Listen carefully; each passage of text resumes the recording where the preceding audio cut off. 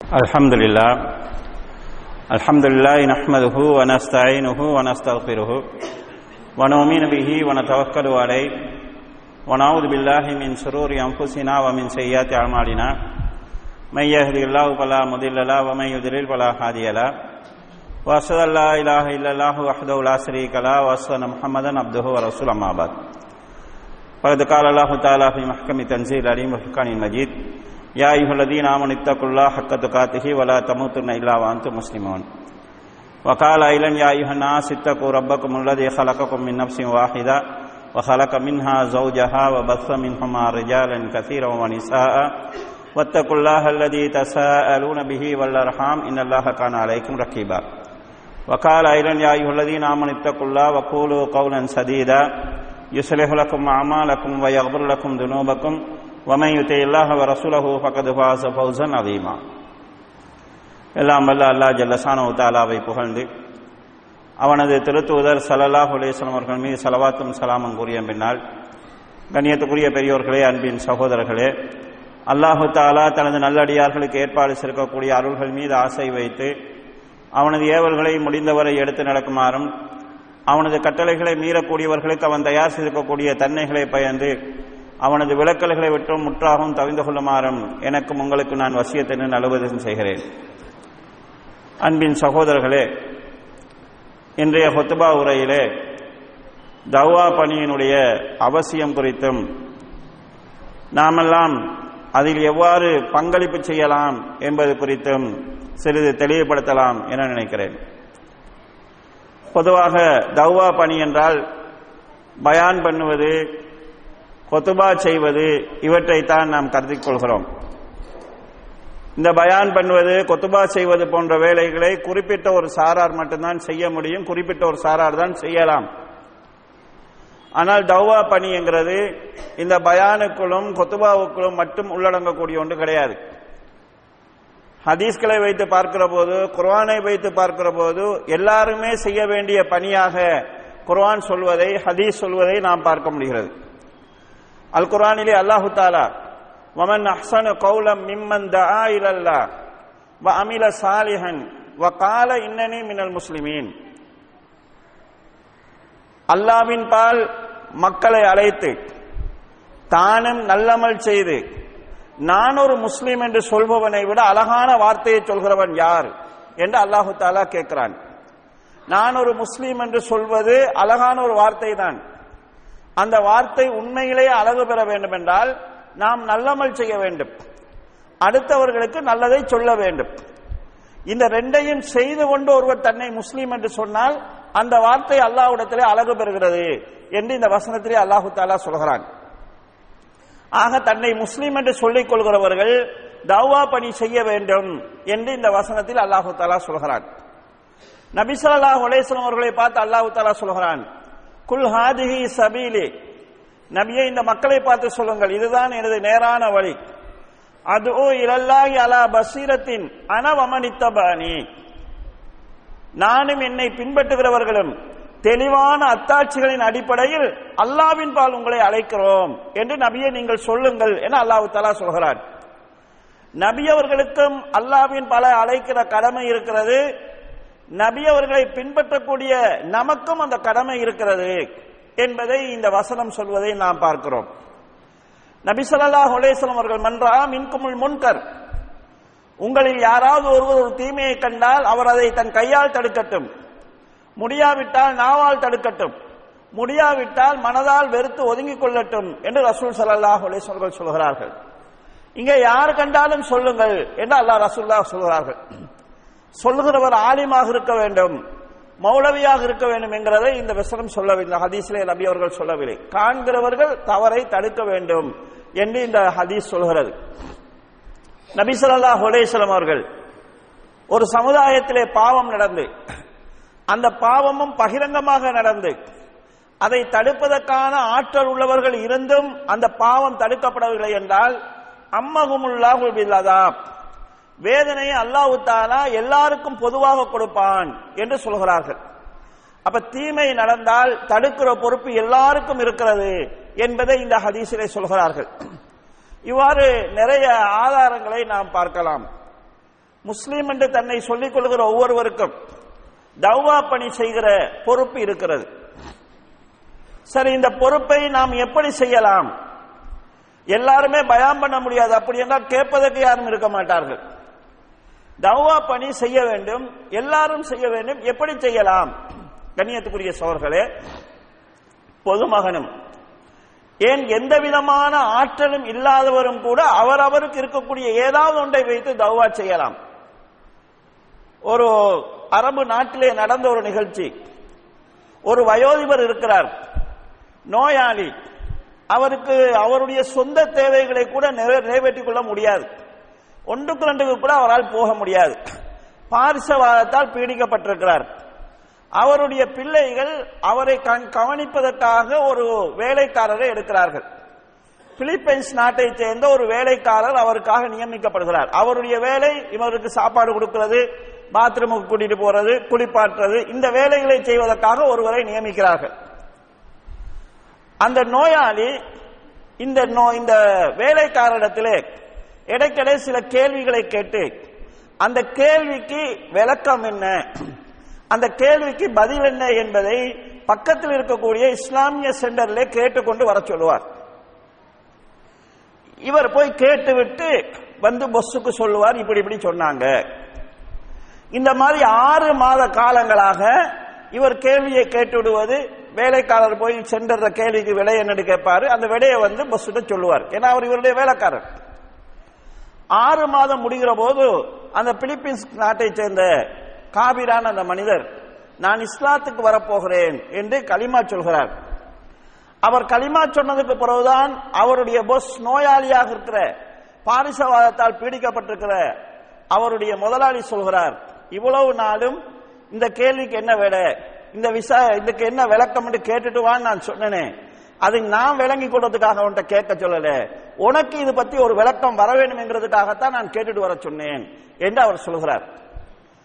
எலும்பி நடக்க முடியாத நிலையில் இருக்கக்கூடிய அந்த பொஸ்ஸுக்கு ஒரே ஒரு வாய்ப்பு இருந்தது. இவர் வேலைக்காரர், என்ன சொன்னாலும் செய்வார், செய்ய வேண்டிய கடமை அவருக்கு இருக்குது.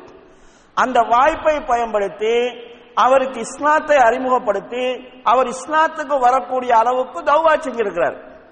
அவர் செஞ்ச தௌவா என்னன்னா, அவருக்கு இருந்த அந்த வாய்ப்பை, இவர் என்னுடைய வேலைக்காரர், நான் சொன்னால் அவர் செய்ய வேண்டும், அதை மட்டும் அவர் பயன்படுத்தி இருக்கிறார். ஆக தௌவா என்கிறது அவருக்கு இருக்கக்கூடிய வாய்ப்பை பயன்படுத்த வேண்டும். கண்ணியத்துக்குரிய சகோதரர்களே, நீங்கள் சூரா யூசுஃபை எடுத்து பார்த்தீர்கள் என்றால், யூசுப் அலைஹிஸ்ஸலாம் அவர்கள் சிறையிலே இருப்பார்கள். அப்போது அவரோடு கூட இன்னும் 2 பேர் சிறையில் இருப்பார்கள். அந்த சிறையில் இருந்த 2 பேரும் 2 கனவு காண்கிறார்கள். அந்த கனவுக்கான விளக்கம் என்ன என்பதை யூசுப் அலைஹிஸ்ஸலாத்திடம் வந்து கேட்கிறாங்க. இந்த கனவுக்குரிய விளக்கத்தை யூசுப் அலைஹிஸ்ஸலாம் சொல்லி இருக்கலாம்.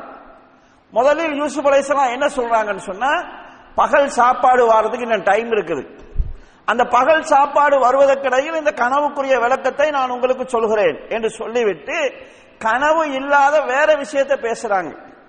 அர்பாபுன் முத்தஃபர்ரிகூன கைருன் அமில்லாஹில் வாஹிதில் கஹார்.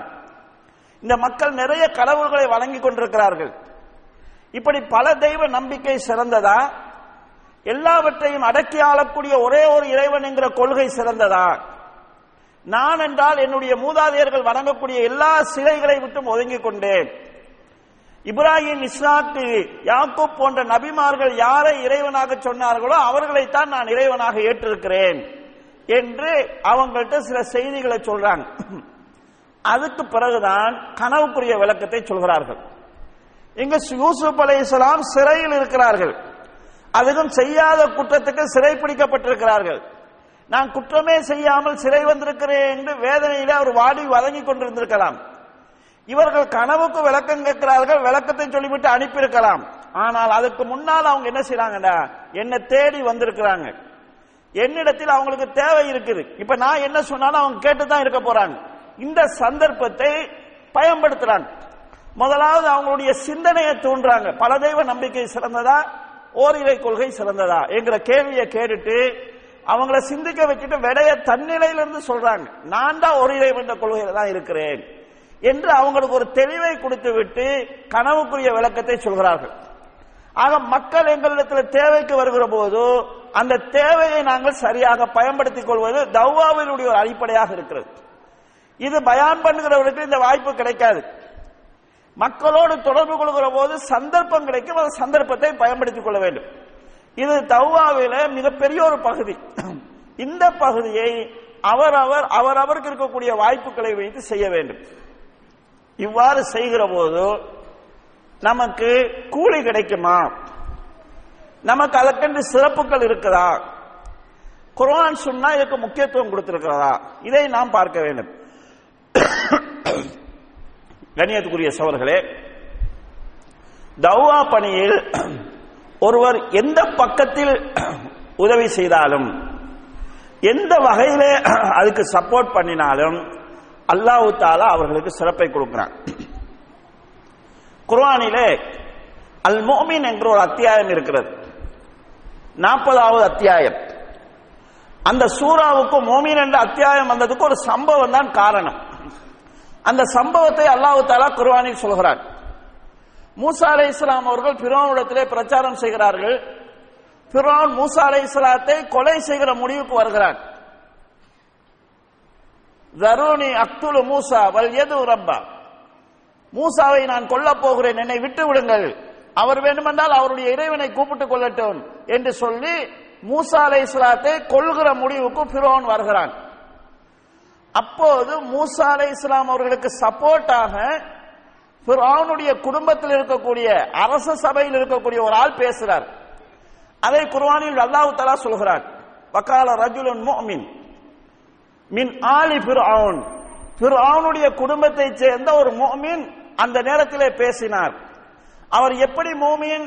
மூசா நபிக்கு அவர் முஃமின்ங்கிறது தெரியாது. யக்துமு ஈமானஹு, அவர் மூசா நபியை ஏற்றிருக்கிறார், ஆனா அவருடைய ஈமானை அவர் மறைத்து வைத்துக் கொண்டிருந்தார். ஃபிரௌனுடைய சபையிலே அவர் இருந்தார்.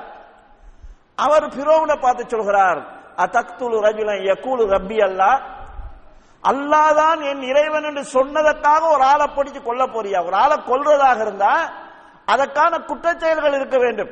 இவர் செஞ்ச குற்றம் என்ன? அல்லாஹ் தான் என் இறைவன் என்று சொல்கிறார், இதுக்காக போய் ஒரு ஆளை கொல்லலாமா? அவர் தன்னை நபி என்று சொல்கிறார். அவர் சொல்வது உண்மையாக இருந்து நீ அவரை கொன்று விட்டால் நாங்கள் ஒரு நபியை கொன்ற குற்றத்துக்காக அழிக்கப்பட்டு விடுவோம். சில வேளை அவர் சொல்வது பொய்யாக இருந்தா எங்களுக்கு பிரச்சனை இல்லை, அவர் பொய் சொன்னா அதுக்குரிய தண்டனை அவர் பெற்றுக் கொள்வார், நாங்க ஏன் இதுல போய் தலையடிக்க வேண்டும் என்று ஒரு நடுநிலை மனிதன் பேசுவது போல் நின்று பேசி மூசா அலைஹிஸ்ஸலாம் அவர்களை கொல்லுவது என்கிற ஃபிரௌனுடைய முடிவுக்கு மறுப்பு தெரிவிக்கிறார். ஃபிரௌன் ஒரு கைதேர்ந்த அரசியல்வாதி.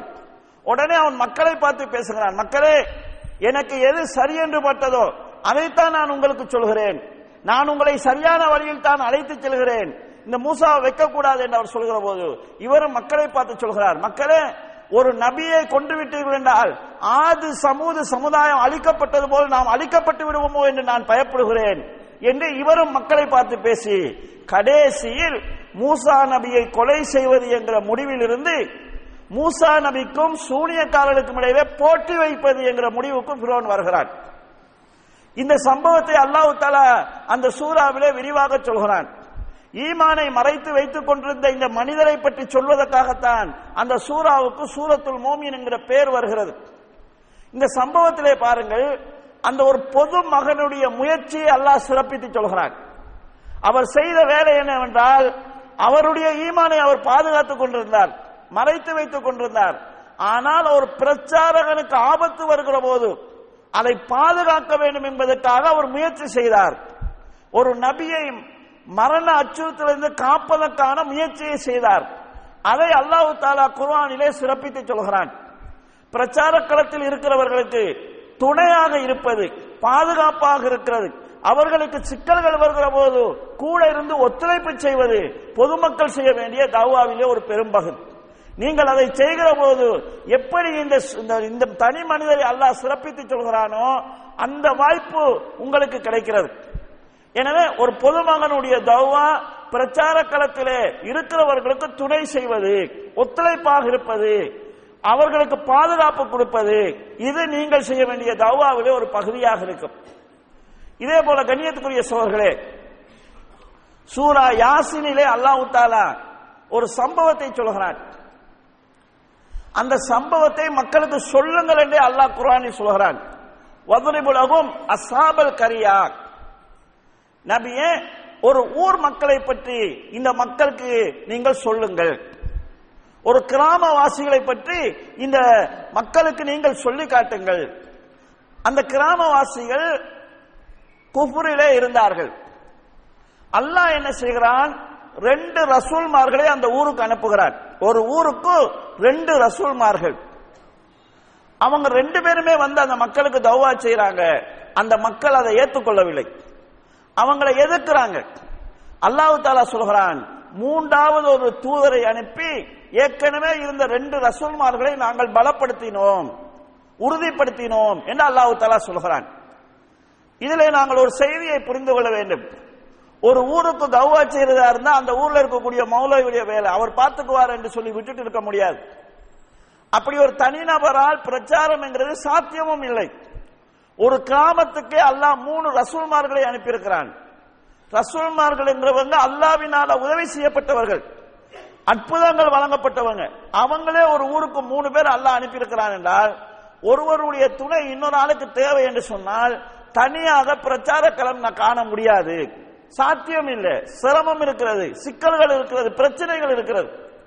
எனவே பலருடைய முயற்சி தௌவா களத்துக்கு தேவையாக இருக்கு. நபிமார்களையே அதிகமாக அற்புதம் கொடுக்கப்பட்ட நபி ஈசா அலைஹிஸ்ஸலாம் அவர்கள் தான். நிறைய அற்புதங்கள் வழங்கப்பட்ட ஒரு நபி. இறந்தவர்களை உயிர்ப்பித்திருக்கிறார், குஷ்டரோகிகளை குணப்படுத்தியிருக்கிறார், பார்வையற்றவர்களுக்கு பார்வை கொடுத்திருக்கிறார், அற்புதமாக பிறந்திருக்கிறார், பிறந்தோடனே பேசியிருக்கிறார், ஏராளமான அற்புதங்கள் கொடுக்கப்பட்டவர். அந்த நபியை மக்களை பார்த்து சொல்கிறார், மன் அன்சாரி இலல்லாஹ், நான் தௌவா செய்ய வேண்டும், எனக்கு உங்களோட யார் ஹெல்ப் பண்ணுவீங்கன்னு கேட்கிறார். இவ்வளவு அற்புதங்கள் கொடுக்கப்பட்ட ஒரு நபிக்கு மக்களுடைய ஹெல்ப் தேவைப்படுகிறது தௌவா செய்வதற்கு. எனவே பொதுமக்களை பொறுத்தளவில் தௌவா களத்தில் இருக்கக்கூடிய தாயிகளுக்கு உதவி செய்வது, ஒத்துழைப்பு செய்வது என்கிறது உங்களுடைய கடமை. அப்படி செய்கிற போது அல்லாஹ் தஆலா உங்களுக்கும் அதே போன்ற நன்மைகளை பதிகிறான். நபி ஸல்லல்லாஹு அலைஹி வஸல்லம் அவர்கள் கூட மக்களை பார்த்து சொல்வார்கள், என்னைக்கும் மக்களுக்கும் இடையிலே குறைஷிகள் தடையாக இருக்கிறார்கள், என்னால் மக்களை சந்திக்க முடியாமல் நிலை இருக்கிறது. மை யஹ்மிலுனி, என்னை யார் சுமந்து செல்வீர்கள்? சுமந்து செல்வா தோல்ற தூக்கிட்டு போறதுல என்ன கொண்டு மக்கள்கிட்ட யார் சேர்ப்பீங்க? நான் சொல்லணும், எனக்கு சும்மா சொல்ல முடியாது. மக்களுக்கும் எனக்கும் இடையிலே குறைஷிகள் தடையாக இருக்கிறார்கள், என்னை மக்களிடத்தில் கொண்டு போய் சேர்க்கிறது யாரு என்று தன் தோழர்களிடத்திலே கேட்டிருக்கிறாங்க. அப்போ ஒரு நபிக்கே பொதுமக்களுடைய ஒத்துழைப்பு தேவைப்படுகிறது, அனுசரணை தேவைப்படுகிறது தௌவா செய்வதற்காக. அப்ப இந்த 3 ரசூல்மார்களும் அந்த சத்திய செய்திகளை மக்களுக்கு சொல்றாங்க. அந்த ஊர் மக்கள் கொடுத்து வைக்காதவர்கள். 3 ரசூல்மார் ஒரு ஊருக்கு கிடைச்சிருக்கிறாங்க, அந்த ஊருக்கு கிடைச்ச பெரிய பாக்கியம் அது. ஆனால் அல்லாஹ்வுடைய அந்த அருளை புரிந்து கொள்ளாமல், அல்லாஹ்வுடைய அந்த அன்பை புரிந்து கொள்ளாமல் நிராகரிப்பில் மூழ்கி இருந்த அந்த மக்கள் இந்த நபிமார்களை கொலை செய்வதற்கு முற்படுறாங்க. அந்த சந்தர்ப்பத்தில் அதே ஊரை சேர்ந்த ஒருவர் ஒரு ஓரத்திலிருந்து ஓடி வருகிறார். வஜா ரஜுலும் மின் அக்ஸல் மதீனத்து யஸ்ஸா கால யா கௌமி தபில் முர்சலூன். அந்த நேரத்தில் அந்த ஊரின் ஓரத்தில் இருந்து ஒரு மனிதர் ஓடி வருகிறார், கத்திக்கொண்டே வருகிறார், நீங்க ரசூல்மார் சொல்றதை கேளுங்க, அவங்களுக்கு கட்டுப்படுங்க என்று சொல்லிக்கொண்டே வருகிறார். இந்த நபியை எதிர்த்து கொண்டிருந்தவங்களுடைய கோபம் எல்லாம் இந்த மனுஷன் மேல திரும்புது. இவங்க சொல்றதை நீ நம்பிட்டியா என்று சொல்கிற போது அவர் அந்த மக்களுக்கு காரணத்தை சொல்றார். என்ன படைச்ச ரஹ்மான வழிபடுவதை விட்டுவிட்டு ஏனைய தெய்வங்களை நான் வழிபட்டால் என்னை யார் பாதுகாக்கிறது? அல்லாஹ் என்னை தண்டிக்க போனா இந்த சிலைகள் உதவிக்கு வருமா என்று தன் நிலைப்பாட்டை சொல்கிறார். அப்போது அந்த மக்கள் இவரை அடித்தே கொன்று விடுகிறார்கள். அந்த ரசூல்மார்களும் கொல்லப்படுகிறார்கள். ஆனால் அதை பற்றி குர்ஆன் எதையுமே சொல்லவில்லை. இந்த மனிதர் கொல்லப்பட்டார், கொல்லப்பட்ட உடனே வக்கீல துகுலில் ஜன்னா, அவரை பார்த்து சுவனம் நுழைந்து விடு என்று சொல்லப்பட்டது என குர்ஆன் அல்லாஹ் சொல்கிறான்.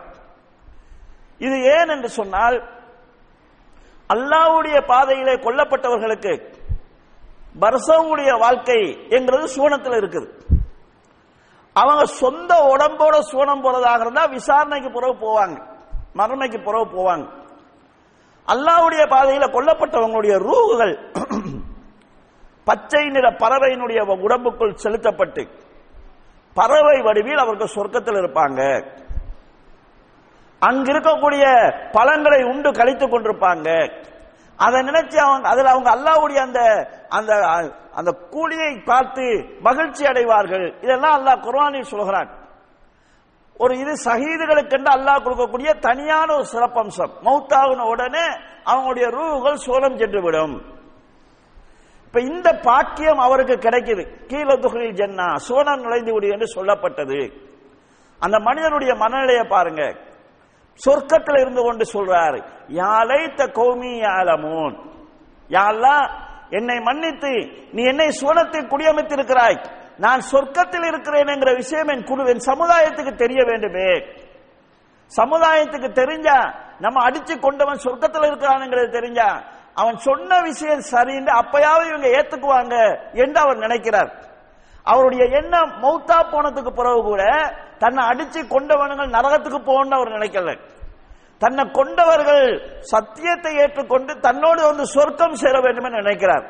நம்ம தௌவா செய்கிற போது இது எங்களுடைய எண்ணத்தில் இருக்க வேண்டும். நாங்கள் யாரை அழைக்கிறோமோ அவங்களை எதிர்க்கிறதுங்கிறது, அவங்களை அழிக்கிறதுங்கிறது, அவமானப்படுத்துறதுங்கிறது, கேவலப்படுத்துறதுங்கிறது, சமுதாயத்தை விட்டு ஒதுக்குவதுங்கிறது இது நோக்கம் கிடையாது. அவங்களுக்கு உண்மையா விளங்கப்படுத்துறது. ஏற்றுக்கொண்டா நமக்கு கூலி, ஏற்றுக்கொள்ளலன்னா நம்முடைய கடமை முடிகிறது. ஆனா கண்ணியத்துக்குரிய சகோதரர்களே, அந்த மனிதர் அந்த நேரத்திலும் அப்படி நினைக்கிறார். ஆனா அல்லாஹ்வுடைய முடிவு மாற்றமாக இருந்தது. ஒரு 3 இறை தூதர்களை கொண்டிருக்கிறாங்க அவங்க. அல்லாஹ் தஆலா இடி முழக்கத்தின் மூலமாக அந்த ஊரை அழித்தான் என்று குர்ஆனிலே அல்லாஹ் தஆலா சொல்கிறான். இந்த சம்பவத்திலே நாம் இந்த இடத்தில் படிப்பினை பெற வேண்டிய அம்சம் என்னன்னா, அல்லாஹ் இந்த சம்பவத்தை சொன்னது அந்த ரசூல்மார்களுடைய முடிவை சொல்வதற்காக அல்ல. ரசூல்மார் சொர்க்கம் தான் போவாங்க. இந்த பொது மகனை பற்றி சொல்வதற்காகத்தான் அல்லாஹ் தஆலா சொல்கிறார். இவர் செஞ்ச தியாகம் என்ன? நபிமார்களுக்கு பிரச்சனை வருகிறது, அவங்களை பாதுகாக்கிறதுக்கு வாரார். அந்த பிரச்சனையில அவரை அடிச்சு கொண்டுறாங்க. ஆனா அதை அவர் பொறுத்துக் கொள்றார். அல்லாஹ்வுடைய அந்த தீர்ப்பை ஏற்றுக்கொள்கிறார். அதனால் அவர் சொர்க்கவாசியாக மாறுகிறார். நபிமார் சொல்றதை கேளுங்கன்னு அவர் சொன்னார். அப்போ ஒரு இடத்துல தௌவா நடக்குது, ஒருவர் பிரச்சாரம் பண்ணுகிறார், அவருக்கு துணையாக இருந்தா உங்களுக்கும் அந்த கூலி இருக்குது. பயான் நடக்குது, அதுல 4 விஷயங்கள் நல்லது அறிஞ்சு கொள்ளக்கூடிய வாய்ப்பு இருக்குது. 4 பேரை கூட்டிட்டு வாரீங்கன்னா அதுவும் உங்களுக்குரிய தௌவாவா இருக்குது. பயான கேளுங்க மக்களை தூண்டுறீங்கன்னு சொன்னா அது உங்களுடைய தௌவாவாக இருக்குது. இதுல இருக்கக்கூடிய நல்ல செய்திகளை மக்களிடத்தை கொண்டு போய் சேர்க்கிறீங்கன்னு சொன்னா அது உங்களுடைய தௌவா. இதுக்கு பெருசா படிச்சிருக்கணும்னு அவசியம் கிடையாது. ஒரு நல்ல பயான கேட்கறீங்க, சிடில இருக்குது, ஒரு ஆளை பார்த்து கொஞ்சம் போட்டு கேட்டுப்பாரு. இதை சொல்றதுக்கு மதரசா போயிருக்க வேணுங்கிறதோ ஓதி இருக்க வேணும்ங்கிறதோ அவசியம் கிடையாது. அதுக்கு மக்களோடு உள்ள உறவு மட்டும் போதுமானது. நம்ம யாருக்கு சொல்றோமோ அவரோட எங்களுக்கு ஒரு நெருக்கம், அவருக்கு எங்க மேல ஒரு மரியாதை, இது இருந்தாலே போதுமானது. அப்ப எனவே கண்ணியத்துக்குரிய சகோதரர்களே, நாங்க எந்த இடத்துல இருக்கிறோமோ அந்த இடத்துல எங்களுக்கு இருக்கக்கூடிய தொடர்பை தௌவாவுக்கு நாம் பயன்படுத்த வேண்டியிருக்கிறது. இந்த கடமை எல்லார் மீதும் இருக்கிறது. இது நாங்க என்னால முடியாது என்று நாம் ஒதுக்க முடியாது. இதே நேரத்தில் இந்த பணியை செய்கிற போது நமக்கு ஏற்படக்கூடிய நலன் என்ன? முதலாவது எங்களுக்கு பாதுகாப்பு கிடைக்கிறது. நபி ஸல்லல்லாஹு அலைஹி வஸல்லம் சொல்றார்கள், அதாவது இந்த கப்பலில் போன அந்த ஹதீஸ், கப்பலில் போனவங்களுடைய ஹதீஸ்ல அவங்க சொல்ற செய்தி என்னென்றால், தீமை நடக்கிற போது அதை தடுத்தா நாங்களும் பாதுகாக்கப்படுவோம், மக்களும் பாதுகாக்கப்படுவாங்க. தடுக்கலன்னு சொன்னா அழிவு எங்களுக்கும் சேர்த்து தான் வரும். நாங்க தீமை செய்யலையே என்கிற நிலை வராது. ஊர்ல அனாச்சாரம் நடக்குது, சிறுக்கு நடக்குது, விதேத் நடக்குது, மூட நம்பிக்கை இருக்குது, வட்டி வளர்ந்து போயிருக்குது, வரதட்சணை வளர்ந்து போயிருக்குது. நம்ம அதை தடுக்கலன்னு சொன்னா தவறுகளை யார் செய்யறாங்களோ அவங்கள மட்டும் பார்த்து தண்டனை வராது, தண்டனை எங்களுக்கு பொதுவாக வரும். அப்ப நாங்க எங்களை தண்டனையிலிருந்து பாதுகாத்துக் கொள்ளலாம். 2வது, நம்ம தௌவா செய்கிற போது அப்பதான் எங்களை நாங்க பாதுகாத்துக்கணும், தீமையிலிருந்து எங்களை நாங்க பாதுகாத்துக் கொள்ளலாம். தௌவா நடக்கலன்னு சொன்னா எங்களை அறியாமலே சைத்தான் எங்களை தவறுக்கு இழுத்து சென்று விடலாம். எனவே நாங்கள் எங்களை பாதுகாத்துக் கொள்வதற்கும் தௌவா நடக்க வேண்டியிருக்கிறது. நாளை மறுமையில அல்லாஹ்ட்ட தப்ப வேண்டியிருக்கிறது. கடற்கரை ஓரமாக வாழ்ந்த ஒரு சமுதாயத்தை பற்றி அல்லாஹ் குர்ஆனில் சொல்கிற போது, சனிக்கிழமை அவர்களுக்கு மீன் பிடிப்பது தடை செய்யப்பட்ட நாள். அவங்க மீன் பிடிச்சாங்க. ஒரு கூட்டம் மீன் பிடிக்கிறாங்க, மற்றொரு கூட்டம் போய் பிடிக்காதவங்க இது சரியில்லைன்னு சொல்றாங்க. மூணாவது ஒரு கூட்டம் சொல்றாங்க லிம தைலோன கோமன் அல்லாஹ் யுஅதிபஹும், ஏன் அவங்களுக்கு போய் சொல்றீங்க? அல்லாஹ் சொல்லியே கேட்காம மீன் பிடிக்க போறான், நீங்க சொல்லி கேட்க போறானா? அல்லாஹ்வே அவங்கள தண்டிப்பான்னு சொன்னாங்க. தவற தடுத்தவங்க ரெண்டு காரணம் சொன்னாங்க. முதலாவது காரணம் மஅதிரத்தினில்லா ரப்பிக்கும், நாளை மறுமையில அல்லாஹ் கேட்பான், இவங்கெல்லாம் கூடாதுன்னு தெரிஞ்சு செஞ்சு கொண்டிருந்தாங்களே நீ என்ன செஞ்சாயின்னு கேட்பான். யா அல்லாஹ் செய்யாதுங்கன்னு சொன்னோம்னு ஒரு பதில் சொல்லணும். அதுதான் நாங்க தௌவாவுடைய முதல் நோக்கம், அல்லாஹ்ட்ட தப்பணும். ரெண்டாவது அல்லாஹ் யத்தகூன், சில நேரம் திரும்ப 4 பேர் இப்படி இப்படி சொல்லுகிற போது அவன் மனசு மாறி அவன் தவறுல இருந்து விடுபடலாம். அப்ப அந்த தவறுல இருந்து விடுபட்டாங்கன்னா எல்லாருக்கும் அது நலவாக அமைகிறது. அப்ப நாளை மறுமையிலே நாம் அல்லாஹ்விடத்திலே தப்ப வேண்டுமாக இருந்தால் இதை நாம் செய்ய வேண்டியிருக்கிறது. தவாவை பொறுத்தளவு ரசூல் ஸல்லல்லாஹு அலைஹி காலத்திலும் சிலர் கல்வி ரீதியாக செஞ்சிருக்கிறாங்க. சஹாபாக்கள் லிஸ்ட நீங்க எடுத்து பாத்தீங்கன்னா Ibn Umar, Ibn Abbas, Ibn Masud, Abu Hurairah, இந்த ரலியல்லாஹு இந்த மாதிரி சஹாபாக்கள் எடுத்து பாத்தீங்கன்னா கல்வியை மக்களுக்கு கொடுப்பதினூடாக தௌவா செஞ்சிருக்கிறாங்க. அபூபக்கர் ரலியல்லாஹு போன்ற சஹாபாக்களை பாத்தீங்கன்னா நிர்வாக மக்கள் மார்க்கத்தை கடைபிடிப்பதற்கான நிர்வாக செட்டப்பை கொடுக்கிறதினூடாக செஞ்சிருக்கிறாங்க. காலித் பின் வலீத், இக்ரிமா ரலியல்லாஹு இந்த மாதிரி சஹாபாக்கள் எடுத்து பாத்தீங்கன்னா இஸ்லாத்துக்கு வரக்கூடிய ஆபத்துல இருந்து இஸ்லாத்தை பாதுகாப்பதன் மூலமாக தௌவாவை செஞ்சிருக்காங்க. ஒவ்வொருத்தரும் ஒவ்வொரு கட்டத்தில் செஞ்சிருக்காங்க. எல்லாருமே ஒன்றத்தான் செய்ய வேண்டும்ங்கிற அவசியம் கிடையாது. நம்ம செய்கிற பணிக்கு அல்லாஹ்விடத்துல கூலி இருக்குது. பணம் உள்ளவர்கள் பணத்தின் மூலமாக தௌவாவுக்கு உதவி செய்யலாம். அறிவு உள்ளவங்க அறிவின் மூலமாக உதவி செய்யலாம். உடல் வலு உள்ளவர்கள் அந்த வலுவை பயன்படுத்தி உதவி செய்யலாம். நேரத்தை செலவழிக்கிறவங்க நேரத்தை செலவழித்து உதவி செய்யலாம். ஒன்றுமே செய்ய முடியாதுன்னு சொல்லிச்சுன்னா கூட இருந்து கலந்தாவது நம்ம அந்த தவாவுக்கான ஒத்துழைப்பை அதற்கான ஊக்குவிப்பை கொடுக்கலாம். எனவே கண்ணியத்துக்குரிய சோர்களே, தவா பணி என்கிறது எல்லாருக்கும் அதுல பொறுப்பு இருக்குது, எல்லாருக்குமே அதுல கடமையும் இருக்குது. இந்த கடமையை அவரவருடைய சக்திக்கு ஏற்ப அல்லாஹ் தஆலா அவரவருக்கு கொடுத்திருக்கக்கூடிய வலுவுக்கு ஏற்ப செய்தாக வேண்டும். அப்படி செய்கிற போது அல்லாஹ் தஆலா நாங்க அறியாத பல வழிகளில் எங்களுக்கு உதவி செய்கிறார். இறுதியாக ஒரு சம்பவத்தை சொல்லி இந்த உரையை நான் நிறைவு செய்யலாம் நினைக்கிறேன். கண்ணியத்துக்குரிய சகோதரர்களே, தௌவா என்கிறது சமுதாய பாதுகாப்புடைய அடிப்படை. ஒரு குர்ஆன் வசனம் இருக்கிறது, வலா துல்கு பிஐதீக்கும் இலா தஹ்லுகா, அழிவின் பக்கம் உங்கள் கரங்களை நீங்களே வீசி விடாதீர்கள், உங்களை நீங்களே அழிச்சு கொள்ளாதீங்க என்கிற ஒரு குர்ஆன் வசனம் இருக்குது. ரசூல் ஸல்லல்லாஹு அலைஹி வஸல்லம் மரணத்துக்கு பிறகு ஒரு போர் நடக்கிறது. அந்த போரில் எதிரிகள் பலமாக இருக்கக்கூடிய ஒரு சந்தர்ப்பத்தில் சஹாபாக்கள் எல்லாம் பின்வாங்கி நின்று மறுதிட்டம் போடக்கூடிய ஒரு சூழ்நிலையில் ஒரு ஆள் வேகமா முன்ன போய் அங்க கொல்லப்பட்டுறார், ஷஹீதாயிறார். அப்ப இளம் சஹாபாக்கள் சிலர் சும்மா அநியாயமா போய் தன்னைத்தானே அழிச்சு கொண்டாரு, போனா வெட்டுவான்னு தெரியுது. போர்க்களத்துல நேரா போற சந்தர்ப்பம் இருக்குது, ரிவர்ஸ்ல வந்துட்டு திரும்ப போற சந்தர்ப்பங்கள் இருக்குது. ரிவர்ஸ் வரக்கூடிய சந்தர்ப்பத்தில் இவர் முன்னால வைத்து வெட்டுப்பட்டு மௌத்தாயிட்டாரு. இப்ப இவர் தன்னைத்தானே அழிச்சு கொண்டாரு என்று பேசுறாங்க. அப்ப அங்கிருந்த அன்சாரி படை தளபதியாக இருந்த அன்சாரி சஹாபி ஒரு ஆள், சஹாபாக்குடைய ஆர்வத்தை பாருங்க. ஒரு குர்ஆன் வசனத்தை மக்கள் தவறாக புரிந்து கொண்டாங்கன்னு போர்க்களத்துல மக்களை தெளிவுபடுத்துறாங்க. தோழர்களே, நீங்க குர்ஆனை தவறா பயன்படுத்துறீங்க, இந்த வசனம் இதுக்காக இறங்கின வசனம் கிடையாது, இந்த வசனம் எங்கள் விஷயமாகத்தான் இறங்கிச்சுன்னு சொல்லிட்டு இந்த வசனம் இறங்கின சம்பவத்தை சொல்றாங்க. மக்காவை ரசூல் ஸல்லல்லாஹு கைப்பற்றாங்க. மக்காவெல்லாம் இஸ்லாத்தின் பக்கம் வருகிறது. வெளிப்பகுதியிலிருந்து கூட்டம் கூட்டமாக மக்கள் இஸ்லாத்தின் பக்கம் வராங்க. இஸ்லாத்துக்கு இருந்த ஆபத்து இல்லாம போய் எல்லாரும் இஸ்லாத்தை நாடி வராங்க. அப்ப அன்சாரி சஹாபாக்கள் ஒன்று சேர்ந்து தங்களுக்குள்ள ஒரு ஐடியா பண்றாங்க. அவங்க சொல்லிக்கிறாங்க, ரசூலுல்லாஹும் சஹாபாக்களும் எங்கள்கிட்ட வந்தாங்க, நாங்க அவங்கள பொறுப்படுத்தோம், அவங்களுக்கு பாதுகாப்பு கொடுத்தோம், அந்த இஸ்லாத்தை பிரச்சாரம் செய்யறதுக்காக வளர்க்கறதுக்காக சிரமப்பட்டோம். இந்த வேலையில ஒரு 8 வருஷம் 9 வருஷம் நம்ம கழிச்சதுனால எங்களோட வியாபாரத்தை ஒழுங்கா பார்க்க முடியல, விவசாயத்தை பார்க்க முடியல, குடும்பத்துக்கு செய்ய வேண்டிய கடமைகளை ஒழுங்கா செய்ய முடியல. அதனால இப்ப அந்த பிரச்சனையெல்லாம் தீர்ந்துருச்சு, மக்கள் இஸ்லாத்துக்கு கூட்டம் கூட்டமா வராங்க. இப்ப நாங்க என்ன செய்வோம்னா இந்த தௌவா வேலைகளை ஒதுக்கிட்டு நம்ம கொஞ்சம் பிசினஸ் பார்ப்போம், நம்ம கொஞ்சம் விவசாயத்தை பார்ப்போம், குடும்பத்தை கொஞ்சம் அதாவது சரியா கொண்டு வரதுக்குரிய முயற்சியில நம்ம இறங்குவோம் என்று சஹாபாக்கள் அன்சாரி சஹாபாக்கள் பேசிக்கிறாங்க. அப்பதான் அல்லாஹ் இந்த வசனத்தை இறக்குறான், உங்களை நீங்களே அழிச்சு கொள்ளாதீங்க என்கிற வசனத்தை அல்லாஹ் இறக்குறான். அந்த சஹாபி சொல்ல, இது எங்கள் விஷயமா இறங்கியது, நாங்கெல்லாம் தவ்வாவை விட்டு போட்டு பிசினஸிலும் விவசாயத்திலும் கவனம் செலுத்துவோம் என்று பேசுகிற போது உங்களை நீங்களே அழிச்சு கொள்ளாதீங்கிற வசனத்தை அல்லாஹ் இறக்கினான். தவ்வாவை விடுவதுதான் எங்களை நாங்களே அழிச்சுக் கொள்வது, போர்ல வைத்து மௌத்தாகிறது இந்த வசனம் சொல்லல என்று அந்த சஹாபி விளங்கப்படுத்துகிறார். கண்ணியத்துக்குரிய சகோதரர்களே, தவ்வா இல்லாமல் போனால் சமுதாய அழிவு வரும். தீமைக்கு எதிரான பிரச்சாரம் நடக்கக்கூடிய இடத்தில் கொஞ்சம் கொஞ்சமா தீமை குறையும், அது எங்களுக்கு பாதுகாப்பாக இருக்கும். இல்லை என்றால் நீங்க இஸ்லாமிய தவ்வா நடக்காத ஏரியாக்களை பாருங்கள், மக்களுடைய பழக்க வழக்கங்கள் கொடுக்கல் வாங்கல்கள் எல்லாமே சீர்கெட்டு போயிருப்பதை பார்ப்போம். நல்லவனா வாழ முடியாது என்கிற நிலை உருவாகி இருப்பதை பார்க்கலாம்.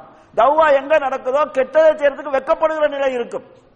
எனவே தவ்வா நடப்பதுங்கிறது எங்களுக்கான பாதுகாப்பு என்று அல்லாஹ் தஆலா குர்ஆனில் சொல்கிறான். எனவே இந்த பாதுகாப்பை வளர்க்க வேண்டும், இல்லைன்னா நாங்களே எங்களை அழித்துக் கொள்வதாக இருக்கும். எனவே கண்ணியத்துக்குரிய சகோதரர்களே, இந்த அடிப்படையில் ஒவ்வொரு முஸ்லிமும் அல்லாஹ் அவனுக்கு கொடுத்திருக்கக்கூடிய ஏதாவது ஒரு வளம் இருக்கு, அந்த வளத்தை பயன்படுத்தி தவ்வாவுக்கு ஒத்துழைப்பாக இருக்க வேண்டும். இது எங்களுடைய மார்க்க கடமையில் உள்ள ஒரு அம்சம். தவ்வா என்கிறது உலமாக்களுடைய பொறுப்பு கிடையாது, அவங்க தான் செய்யணும் என்கிறது கிடையாது. நாங்கெல்லாம் பார்வையாளராக எல்லாருமே அதுல பங்காளர்களாக இருக்க வேண்டிய கடமை இருக்கிறது. இதை உணர்ந்து செயல்படுவதற்கு நாம் அனைவரும் முயற்சி செய்ய வேண்டும். எல்லாம் வல்ல அல்லாஹ் ஜல்ல ஷானஹு தஆலா தூய்மையான முறையிலே தவ்வா பணியை முன்னெடுக்கக்கூடிய நல்ல பாக்கியத்தை எனக்கும் உங்களுக்கு தந்தல்வானாக. ஆமீன் ஆமீன் யா ரப்பல் ஆலமீன். வாஹிரு தவ்வானா அல்ஹம்துலில்லாஹி அல்ஹம்துலில்லாஹி நஹ்மதுஹு வ நஸ்தஈனுஹு வ நஸ்தக்ஃபிருஹு ونؤمن به ونتوكل عليه ونعوذ بالله من شرور انفسنا ومن سيئات اعمالنا من يهده الله فلا مضل له ومن يضلل فلا هادي له واشهد ان لا اله الا الله وحده لا شريك له واشهد ان محمدا عبده ورسوله اما بعد اللهم صل على محمد وعلى ال محمد كما صليت على ابراهيم وعلى ال ابراهيم انك حميد مجيد اللهم بارك على محمد وعلى ال محمد كما باركت على ابراهيم وعلى ال ابراهيم انك حميد مجيد. கண்ணியத்துக்குரிய சகோதரர்களே, தவ்வா பணியை பொறுத்தளவில் ஒவ்வொருவரும் ஒவ்வொரு கோணத்திலே ஒவ்வொரு இலக்கை வைத்து முன்னெடுத்து சென்று கொண்டிருக்கிறார்கள். இந்த இலங்கை நாட்டிலே 1940களில் தான் இஸ்லாத்தின் அடிப்படையாகிய தௌஹீதை அடிப்படையாக கொண்டு இஸ்லாமிய பிரச்சாரத்தில் முதன்மைப்படுத்தி தௌஹீதை மக்களுக்கு போதிக்க வேண்டும் என்கிற அடிப்படையில் இஸ்லாமிய பிரச்சாரம் முன்னெடுக்கப்பட்டது. இந்த அடிப்படையிலே தௌஹீதை நிலைநாட்டுவதையும் சிறுக்கை ஒழிப்பதையும் சுன்னாவை வளர்ப்பதையும் பிதத்தை ஒழிப்பதையும் மூட நம்பிக்கைகளை இல்லாமலாக்குவதையும் இஸ்லாமிய பண்பாடுகளையும் பழக்க வழக்கங்களையும் இபாதத்துக்களையும் மக்களுக்கு சரியான முறையில் எடுத்துச் சொல்வதையும் அடிப்படையாக கொண்டு தௌஹீத் பிரச்சாரம் முன்னெடுக்கப்பட்டு வந்தது. இந்த பிரச்சாரத்திலே சில விடுபட்ட குறைகள் இருந்தது. அந்த குறைகளில் ஒன்றுதான், எல்லா பகுதிகளிலும் தௌஹீத் மக்கள் இருக்கிறார்கள், இஸ்லாத்தை தூய்மையான வடிவிலே புரிந்து கொண்ட மக்கள் இருக்கிறார்கள், ஆனால் ஒரு கூட்டமைப்பு கிடையாது, ஒரு ஒருங்கிணைப்பு கிடையாது, ஒன்றுபட்ட நிலை கிடையாது, ஒரு ஒருமுகப்பட்ட சூழ்நிலை இல்லை என்கிற ஒரு பிரச்சனை இருந்து வந்தது. நீண்ட காலமாக அந்த குறை எல்லாராலும் உணரப்பட்டாலும் நிவர்த்தி செய்யப்படாத ஒரு குறையாக இருந்தது. அல்லாஹ்வுடைய அருளால் கிழக்கு மாகாணத்தில் இருக்கக்கூடிய தௌஹீத் பிரச்சாரம் செய்யக்கூடிய முன்னணி உலமாக்கள் எல்லாருமாக இது சம்பந்தமாக பல தடவைகள் ஒன்று கூடி பேசி ஒருமுகப்பட்டு ராபித்தத் அஹ்லி சுன்னா என்கிற உலமாக்கள் எல்லோரும் சேர்ந்து ஒரு அமைப்பை உருவாக்கி அந்த அடிப்படையில் இந்த பகுதியிலே பிரச்சாரத்தை ஒருங்கிணைக்கக்கூடிய ஒரு முயற்சியை முன்னெடுத்து வருகிறார்கள். அதிலே பல கட்ட மாநாடுகள் நடந்து வந்தது. இதிலே பலரும் அதிலே கலந்திருக்கிறீர்கள். இந்த முயற்சி இன்னும் வலுப்படுத்தப்பட வேண்டியிருக்கிறது.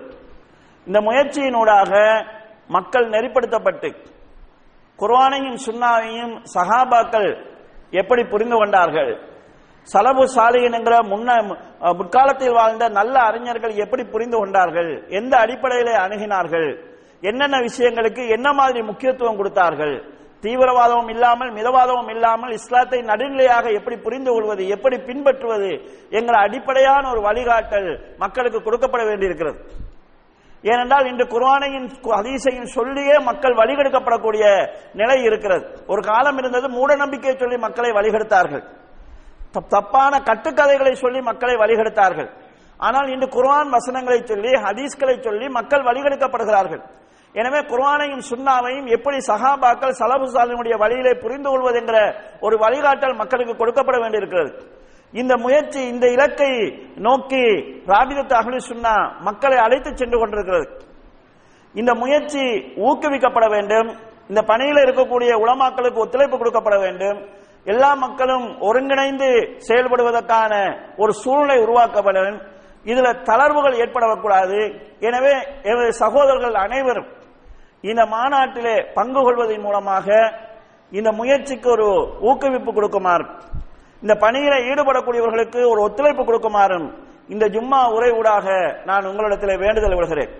எனவே எல்லா சகோதரர்களும் அந்த மாநாட்டில் கலந்து அங்கு நிகழ்த்தப்படக்கூடிய உரைகள் ஊடாக பயன்பெறுவதோடு தொடர்ந்தும் ராபிதத் அஹ்லுஸ் சுன்னா முன்னெடுக்கக்கூடிய தௌவா நிகழ்ச்சிகளுக்கு ஒத்துழைப்பு செய்து அவர்களோடு இருந்து இந்த தௌவா பணி வளர்ச்சி அடைவதற்கு, ஒருமுகப்பட்ட சூழ்நிலை உருவாகுவதற்கு ஒத்துழைப்பு நல்குமாறு, ஆதரவு நல்குமாறு வேண்டி எல்லாம் வல்ல அல்லாஹ் ஜல்ல ஷானஹு தஆலா தௌவாவையும் இஸ்லாத்தையும் அதன் தூய்மையான முறையிலே முன்னெடுக்கக்கூடிய நல்ல பாக்கியத்தை நம் அனைவருக்கும் தந்தருள்வானாக. யா அல்லாஹ், சத்தியத்தை சத்தியமாக அறிந்து கொள்வதற்கும் அதை அப்படியே பின்பற்றுவதற்கும், அசத்தியத்தை அசத்தியமாக அறிந்து கொள்வதற்கும் அதை விட்டும் விலகிக் கொள்வதற்கும் நம் அனைவருக்கும் தௌஃபீக் செய்வாயாக. ஆமீன் ஆமீன் யா ரப்பல் ஆலமீன். வாஹிரு தௌவானா அல்ஹம்துலில்லாஹி ரப்பில் ஆலமீன்.